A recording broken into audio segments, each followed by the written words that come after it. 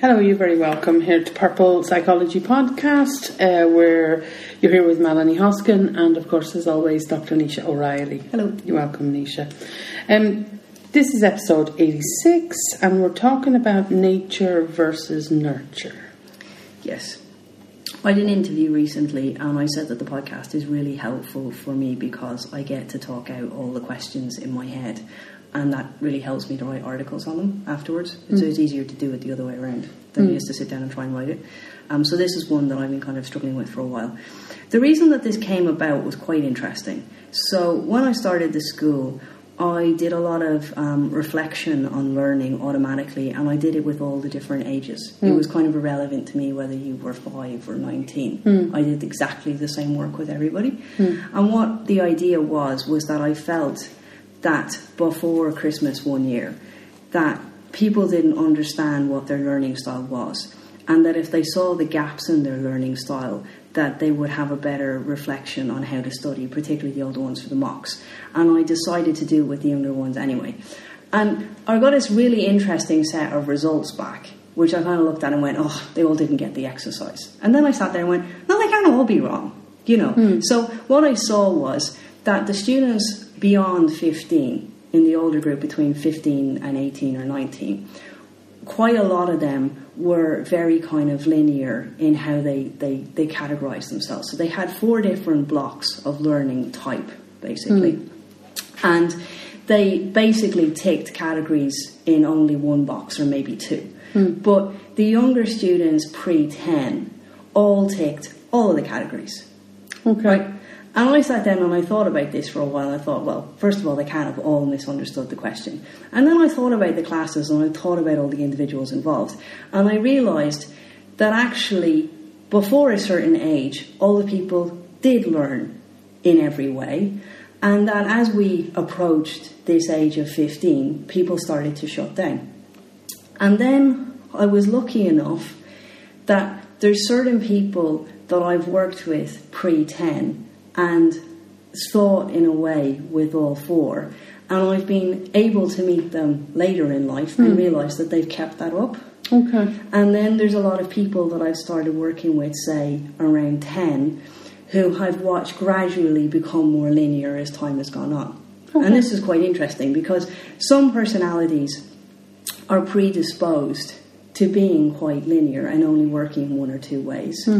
And some people are predisposed to working in 3 or 4. And those people who work in 3 or 4 ways, which I see as multiplicity, and taking far more information, are always kind of seen as hopping off the walls. They're always seen as restless. They always get a diagnosis of ADHD.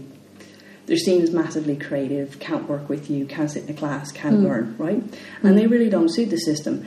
And if you think about how we teach in conventional school, we generally only teach in 1 or 2 ways. And this was what was so different about the homework club environment, was the fact that we automatically taught in all 4 ways. And you automatically, the idea for me was that you facilitate everyone in the space. But what I now realise is that actually we extended people developing. And the younger we could work with them, we had this wonderful window of opportunity in what I call this nurture phase. So people's nature is their personality, which I can't really change. But if I work with them pre-7, which is the kind of set point for their personality, I can iron out the quirks in their personality. So if they're inclined to be hypersensitive and automatically set off, if they're predisposed to having certain conditions and working in a certain way, or clashing in a certain way with certain personalities, or certain things are difficult in the house, or whatever it is, if I work with them pre-7, it's much easier to iron out those quirks. Once I work with them after 7, it gets harder, and beyond 10, it gets irreparably more difficult. Okay. Right? Yeah. And then there's a kind of a sense that beyond 15, if you kind of show somebody who they are and they have that understanding, well, they can start to embrace it and they may or may not change or embrace certain aspects of them in a less negative way. And some personalities will react to that quicker than others, right? But the terms of nurture for me is about how you absorb information and how you learn and how you process the world.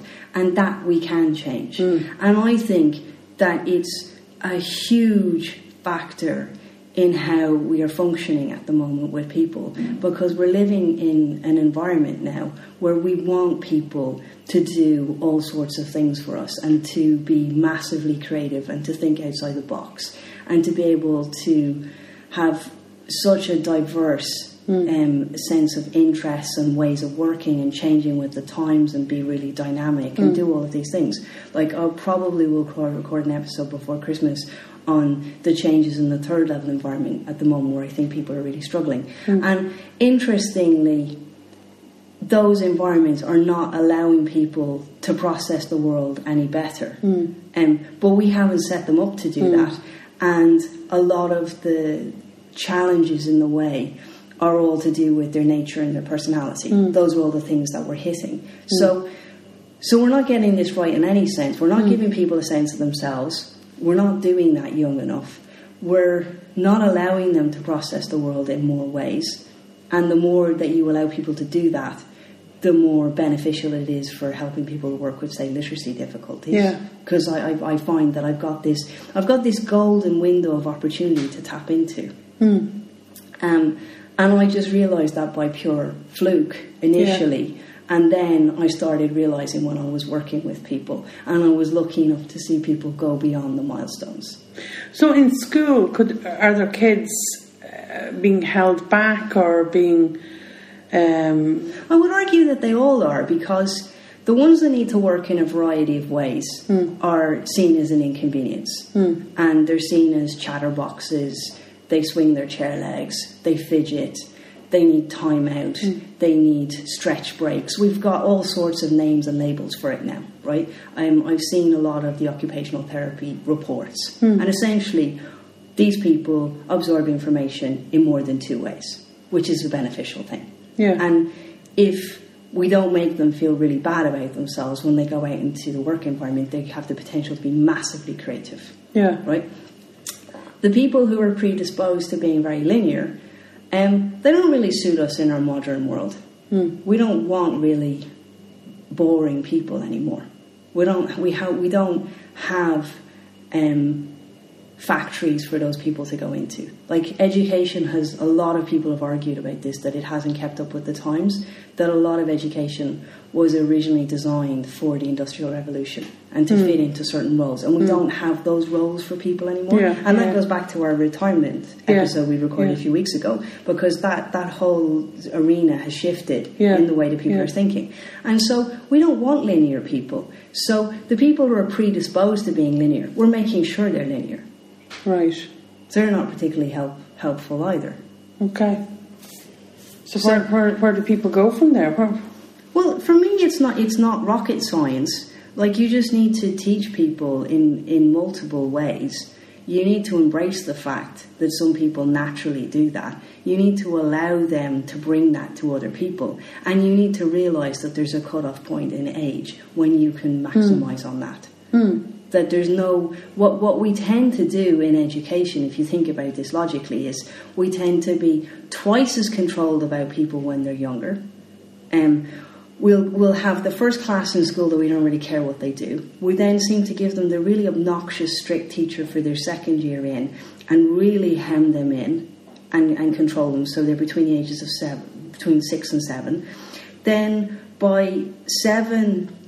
we have a completely different focus. Regardless of what your religion is, all religions focus on people being very religious at the age of 7, between 7 and 10, which is a very logical reason for which I can see in personality development why people choose to do that in every religion across the world. And then we gradually contain people and contain people and contain people. And then we try to flick a magic switch, maybe, where we start asking people their opinions again at 16 or 17.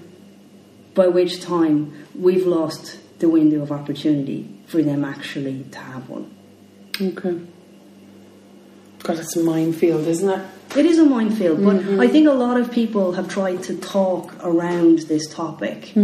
And I don't think that and a lot of people have taught about the difference between nature and nurture. And people always ask me, what does your personality matter? And I always say that your personality determines how you're going to react to the environment. So both matter. Yeah. Okay. Any more to add on that? No, I think there's enough there for people to chew on. That's a lot of food for thought. Do get in contact if you have any feedback on that. Thanks a million, Nisha, and we'll talk to you again. Thank you.